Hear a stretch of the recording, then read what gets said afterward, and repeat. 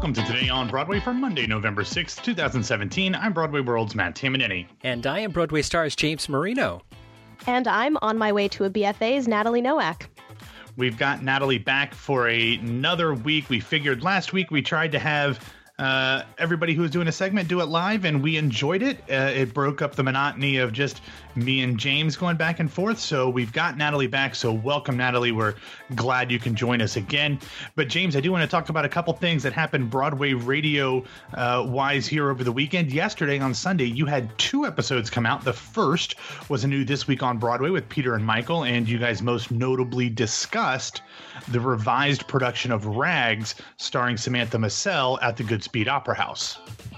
Yeah, Peter gave us the update on that, and I don't know if your ears are ringing, Matt. We were talking a little bit about you. I invoked the Matt Tamanini because Peter had said that this was a very good production, and the revisions went over really well for Peter, and he said that he thought that maybe Roundabout should pick it up and do it. And I said, Matt's been talking about how Roundabout has no musicals in their current schedule. So, perhaps we'll talk about that more in this episode too. We will. Okay. Yeah, that would be great. I mean, I think a lot of people have been talking about how good the revisal is, but you don't expect Rags, especially after how unspectacular its initial run on Broadway was. You wouldn't expect for it to be a commercial production. So something like Roundabout or even MTC picking it up would be great, because it is such a great score. Yeah, and they have thrown out 11 songs and written 11 new songs, so it's like almost a totally new show. Okay, so maybe it's not a great score. What do I know? If it's a completely different thing. But then also, speaking of a great score, yesterday evening, the new episode of Jan Simpson's Stagecraft was released, in which she talked to the band's Visit book writer, Itamar Moses. That's one of the shows that I'm coming up to New York this week to see. I am very, very excited to see that. So I haven't listened to Jan's episode yet, but I'm going to probably save that one for the plane flight up to New York on Tuesday morning. Yeah, I was really excited. Jan turned around and said, hey, I talked with Itamar Moses, and I was like, wow, that's a great get. Let's get that out there. And so Jan's doing some great things. Yeah.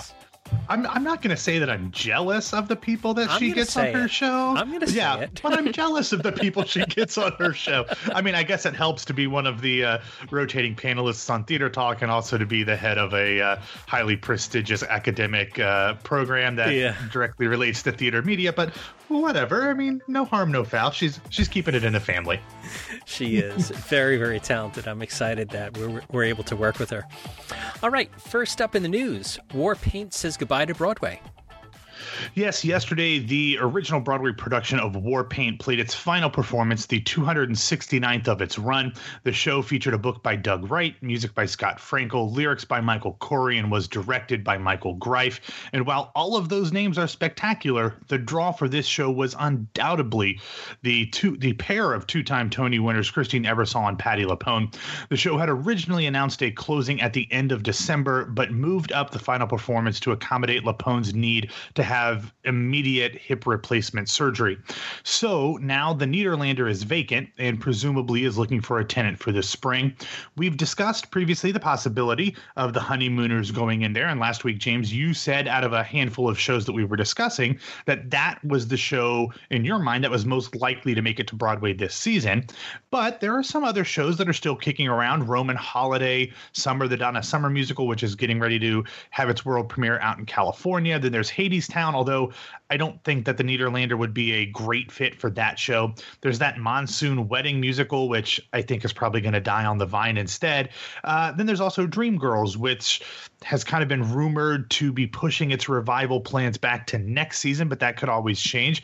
And then, of course, there's our beloved Head Over Heels, which I will not say a bad word about because I get nasty tweets every time I do.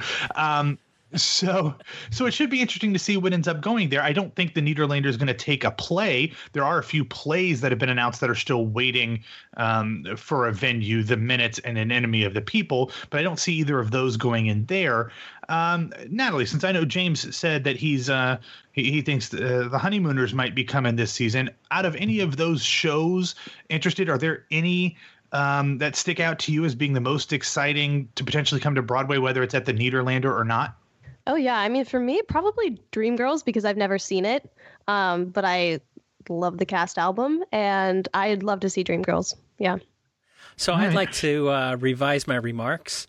Okay. Well, it was on a different conversation. It was on a slightly different conversation. So I'm not holding you to that coming into the Nederlander. Yeah. So there's two things about Honeymooners going into the Nederlanders.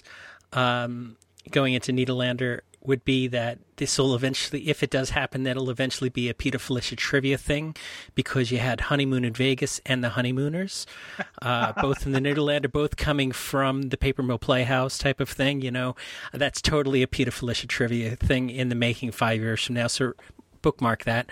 The other thing is, I think that I said the Donna Summer musical because it had such higher profile thing and the Honeymooners didn't get great reviews other than a very good review in the New York Times by the third string, not normal reviewer. So I don't know how much weight that holds. Yeah, I thought you said the Honeymooners just because of the name recognition, but maybe I got that all confused. Normally it's you who don't listen to me, but apparently I'm not listening to you either. But yeah, so another thing you could add to the Peter Felicia trivia here is if that does go into the Nederlander, which one will have a shorter run, the Honeymooners or Honeymoon in Vegas? I mean, who knows? Yeah, just say it, whatever. True, very true. All right, let's move forward into more stars added to Roundabout's Damn Yankees concert. Yeah, not the band Damn Yankees, but the musical Damn Yankees. On Friday, the Roundabout Theater Company announced that the equally great Danny Burstein and Victoria Clark had joined the December 11th benefit concert performance cast of Damn Yankees, the musical. Bernstein will be playing the Washington Senators manager Van Buren, and Clark will be playing the underappreciated wife Meg Boyd.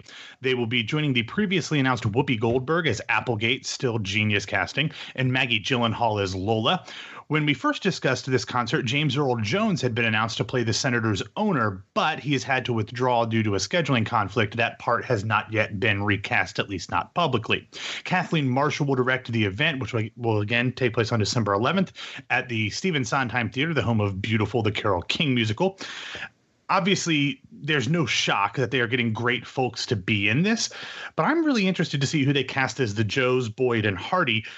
If RTC has any hope of turning this into a Broadway production, assuming Roundabout still has intentions of doing musicals in the foreseeable future, I think a lot would rest on who they cast as Hardy. I really can't see Maggie Gyllenhaal doing a production of Damn Yankees, a full production, both because of her busy shooting schedule and the amount of dancing that the role would require. But then again, I didn't expect her brother to be able to sing one of Sondheim's best scores either, so what do I know? You know, what's in that Gyllenhaal water when they're bringing them up? Something, they did something right. You know, they were like having that Callaway water or something like that, you know. That's true. Yeah. Well, I think, James, I want to say, I don't know how long ago it was, but didn't Sean Hayes and Jane Krakowski and Cheyenne Jackson do was it an Actors Fund benefit of Damn Yankees a number of years ago? I still think Cheyenne Jackson, while he's a little older now, would still be great for this. I don't know what his availability is like because he seems to be doing a lot of on-screen stuff, but he's had experience with that show and he's fantastic. So he would make a really good Joe Hardy, I think. Huh. So, in 2008, there was a Jane Krakowski City Center Encore Summer Series. Oh, is that what it was? Okay. And Cheyenne and Sean Hayes as well. So it's such a great show. You can put in, I mean, we could Dreamcast this a million different ways. That's true. You know, that'd be really awesome, you know. And, you know, we haven't even mentioned Benanti. you know. Well, she's unfortunately going to be busy for this concert with Meteor Shower. But if they did a full production and Maggie Gyllenhaal didn't decide to go on with it, I would love to see Benanti as Lola. I don't know. Again, she hasn't done a whole lot of dancing in her Broadway career. But Swing. I don't. Swing was her first show, her first Broadway show. Was it Swing or Contact? I always get the two confused. Swing. But did she? It was Swing. Okay, she was like the lady in the yellow dress or something. No, that right? was Contact. Contact. See, I'm again so confused. But either way, yeah. So I would love to see her in that. I'd love to see her in anything. Yeah, absolutely. All right, next up we have a potpourri, another potpourri of news bouillabaisse. Yes, to make sure you phrase all of your answers in the form of a question. But yes, we've got a bunch of random things that popped up on Friday and over the weekend. First, Broadway radio friend and Tony-nominated star of Miss Saigon, Eva Noblezada, announced yesterday that she and Leo Roberts, whom she met when they were both in the West End company of Les Miserables, had tied the knot. It looked like they just did it at the courthouse, so good for them. Congratulations to the happy couple. But if it's not too much to ask, could you hold off on your honeymoon? I've got tickets to see the show on Friday night. Okay, thanks. In other news, on Friday, the marquee for the upcoming holiday concert Home for the Holidays went up at the August Wilson Theater. Now, you might be asking yourself, Matt, why is that newsworthy? The show begins performances on November 17th. Why wouldn't their marquee go up? Well, as you might recall, the Wilson already had a marquee up for its spring show, Mean Girls. So there was some discussion about whether or not the Mean Girls marquee would come down completely, whether they would just drape something over the top of it for Home for the Holidays. But the show, which features reality stars Candace Glover, Josh Kaufman, a former Broadway Pippin, lest you forget, Bianca Ryan, and more, does get an official marquee up all over the place. Now, James and Natalie, I'm usually really super wrong about the appeal of these types of specialty shows. Like, I'm always really surprised at how well things like The Illusionists do.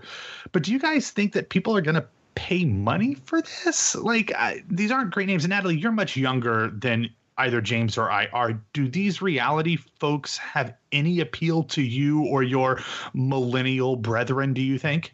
You know, honestly, I had to Google them just now because I was reading. I was like, I don't know. So not to me, but I'm sure to, I don't know. But I don't know. I don't think so. Not really. I'm sure they're great people, but they're all really talented. I know who all of them are. They're all really talented. James, am I misreading the appeal to this? Is it not the millennials, but is it instead like the moms and dads who put their kids to bed and watch American Idol and The Voice instead that are going to be interested in this show? That would be more likely the people to buy Broadway tickets anyway. I guess it really depends on where they're marketing this and what market it is. But I mean, November 17th through the end of the year, is it? Or so? Yes. You know, they gotta keep it running for 8 weeks. And, you know, it's a very busy 8 weeks where people come into town and they're like, oh, yeah, I can't get a ticket to Hamilton. I can't get a ticket to Bruce Springsteen. I'm going to be over at TKTS. And, oh, yeah, I know Candace Glover. We'll pay $75 to go to this show. I'm not sure that they're going to bring in high ticket prices there, but I think that they'll sell some tickets and do, 60-70% type of houses for 8 weeks. Let me give everybody a tip here. If you're paying $75 for tickets to this show at TKTS, you're getting robbed. That's just me personally. There's also Caitlin Bristow, who was apparently a former Bachelor or Bachelorette contestant. I need to ask Patty Murin and Tim Fetterly who she is. She's going to be narrating, I guess, and then Danny Aiello is going to be offering stories and songs. I've got to imagine that Danny Aiello is doing that via video, because there's no way that he's like the fifth or sixth billed person of this thing. But anyway, that'll be interesting. We'll see. I will be very happy if I'm proven wrong and this thing does buku box office. I just don't foresee it. But anyway. I mean, there's a niche market for everything. So I feel like there's a chance that it might surprise us, but we'll see. I would see this honestly doing better if the entire cast was made up of people from the Bachelor and Bachelorette series. Yeah. Yeah. Oh, yeah. Oh, yeah. Right. Yeah. Yeah. Anyway, sticking with ABC, since The Bachelor and Bachelorette on ABC, let's move to another story about the Alphabet Network. On Friday, Deadline reported that Steven Schwartz and Five for Fighting's John Andrasik would be writing music for a new ABC musical pilot called Harmony. According to the article, the show is set in the town of Harmony, New York, where residents have the most unique dialect in the world. They sing their feelings and dance their emotions. When a brutal murder rocks this thriving tourist destination, a repressed detective must return to the musical town he left as a teen to solve the crime and confront the ghosts that have haunted him since he fled. James and Natalie, this show has not yet been picked up to series, but I am already setting up my season pass on my DVR. I am all in for this thing. It could be awful, but this sounds perfect. I was just gonna say, this sounds like either a train wreck or a huge hit, but not in the middle. Yeah, it could go either way. And if it's a train wreck, I want to watch it. Oh, because yeah. you got to. It's like it could be Cop Rock or it could be Crazy Ex-Girlfriend. And Harmony, the Barry Manilow show that never made it to Broadway. Yes. Yeah. Tony Yazbeck. Tony Yazbeck was in it for a long time, Wilson. and they did it. Patrick Wilson, they did it in Atlanta once, and then they did it in California. Poor Barry Manilow. When's that guy ever going to catch a break in his career? I can't smile without you. And I can't smile without Sutton Foster as she heads into the studio to record a new album. Yes, finally in this section on Friday, the great two-time Tony-winning stage and screen star Sutton Foster tweeted, quote, heading into the studio next week to record a new album, #finally.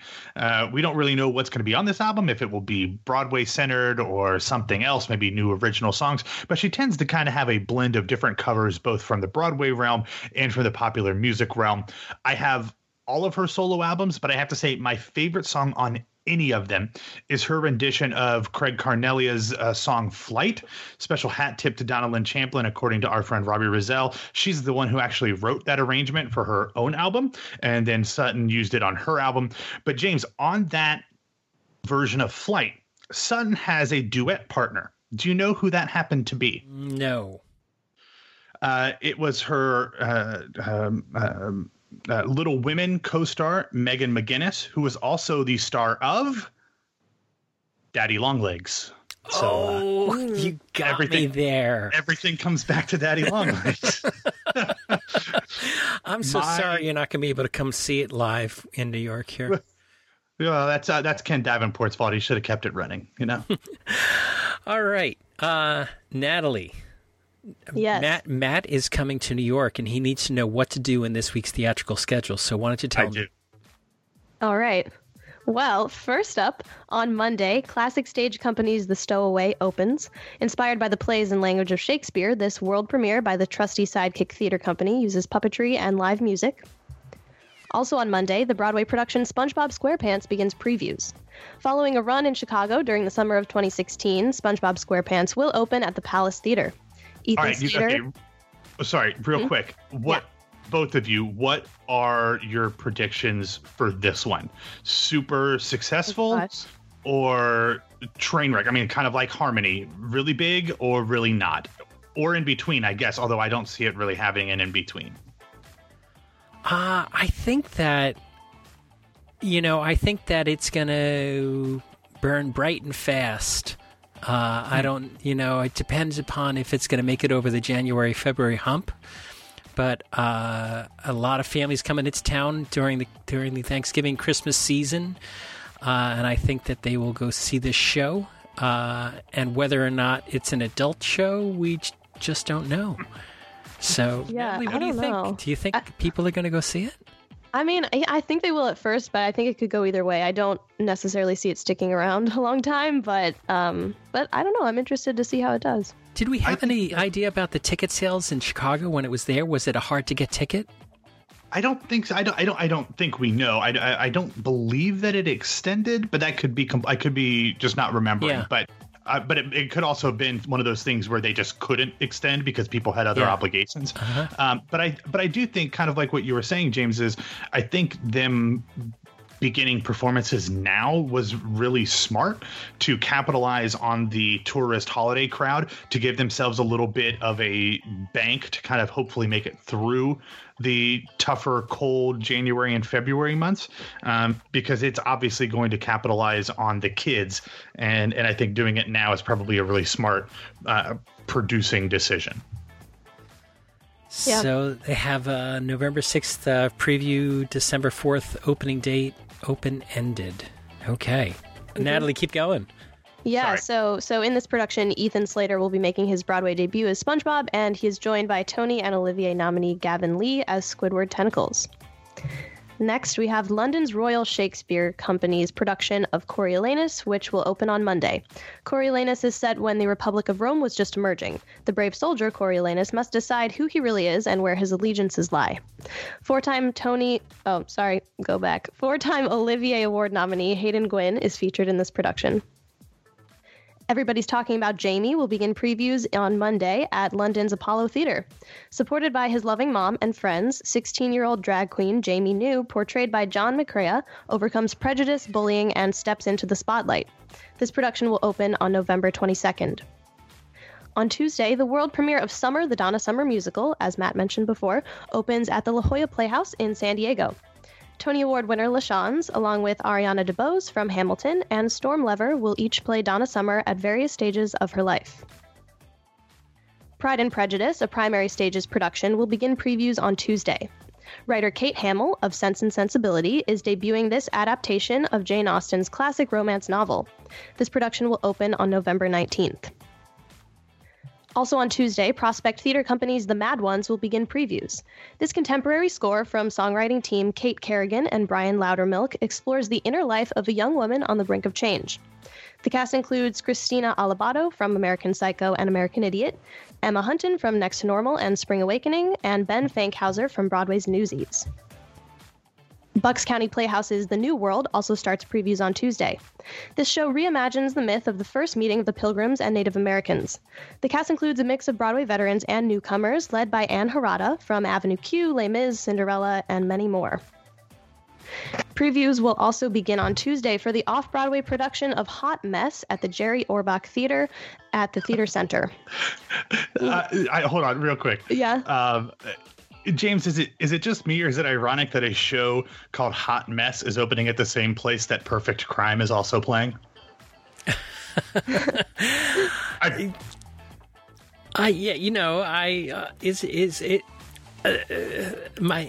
It's like the crossing of the streams in Ghostbusters.